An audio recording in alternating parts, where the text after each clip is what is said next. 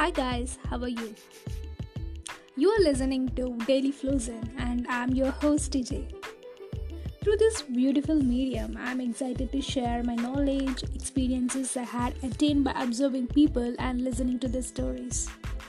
In today's podcast, I'm going to talk about an article which I found it very interesting and is very relevant to the situations we are living now. It's about life in the COVID time where a human touch is strictly prohibited. Yes, the human touch. Our fundamental emotional language that conveys trust, understanding, and warmth. We all know that how important it is, right? Just for a better understanding and how impactful and how important it is, I just want to mention one of the example. So, touch. Let us go back to our mother's womb. That is where all our story begins, right? So, when you're in our mother's womb, at 26 week, we start responding to the vibrations in the womb. Mother's womb. How beautiful it is, right? And amazing. Mother's touch for a newborn regulates the body temperature.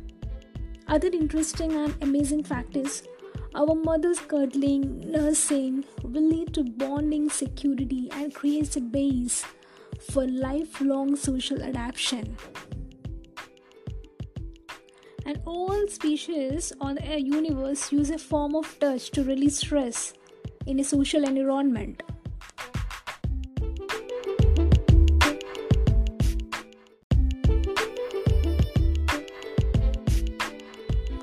Did you guys ever think when you're with our close friends and our loved ones, at home we can crack jokes and pull each other's legs, we'll be in such a good mood and happy mood that we would like to cherish those moments forever in our life. So, at this time, what does our brain do when we are with our close buddies and loved ones? What is that one thing that keeps us bonded? For all those questions, the answer is oxytocin, called as cuddle hormone or the love hormone. Researchers show that when skin touches skin, that will activate brain's cortex and releases oxytocin. A neurological response results in our well-being. Yeah, that is how it is. Oxytocin, remember it.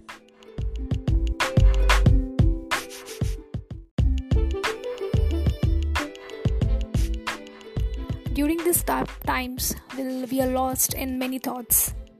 It's not that easy to keep up with our daily activities as before, but we are trying hard to push ourselves and to be normal as nothing else has changed.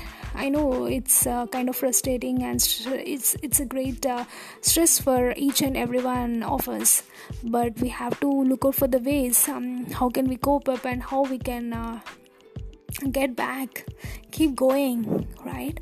So here are a few things which I would like to share.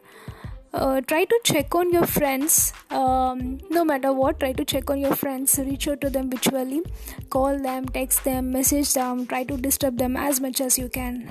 I feel this is a very important activity which we have to do in our day.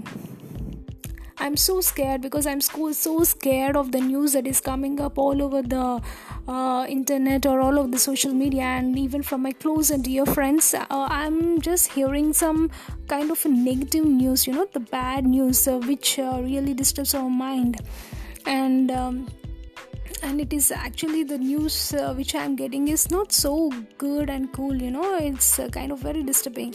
So I thought it's very important to check on our friends, mail them, text them, and schedule a call with them, and try to push them, try to get what they're doing, and share the thoughts, share the books. Please, I also felt like we should also share our views, and we have to express it because we don't have any other option other than this right now. So we have to make out some way, and we have to get connected to our friends. It's very important. Don't leave anyone else. Just say good morning or good afternoon. Just click a message. That's it. Just send a message. It helps them a lot. It helps everyone.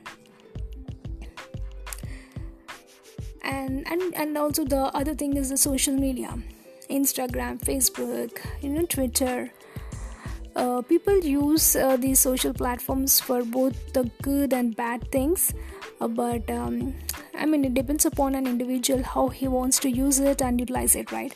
So I request everyone out there, if you are doing something good in a day, try to share and post that message, express that on the social platforms, so that the people who are looking at or checking out on your post maybe can get some motivation from your post. So whatever the things you're feeling that you're doing it for good and it's very inspiring, please do share it.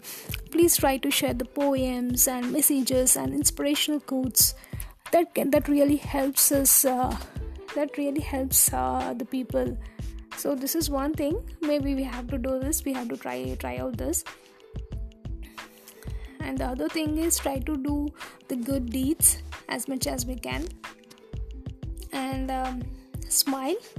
Yeah, smile matters. Smiles matter, and smiles mattered a lot, right? And more meaningful than handshakes. When we are going out, we know that we can't go and have that. We can't have those normal handshakes which we had earlier. But smile has much more importance. They can create a social bonds and are contagious. Our smile will create a cascade of positive feedback and generate endorphins, both in us and in the recipients of our smile. So smile as much as possible whenever you can. We may not be able to reach out and touch, as before, but we must do what we can to forge new pathways of connection. In this moment, we can do our best to live with compassion, kindness, and creativity. We can let others know they're not alone. Yeah, and I would like to thank. I'd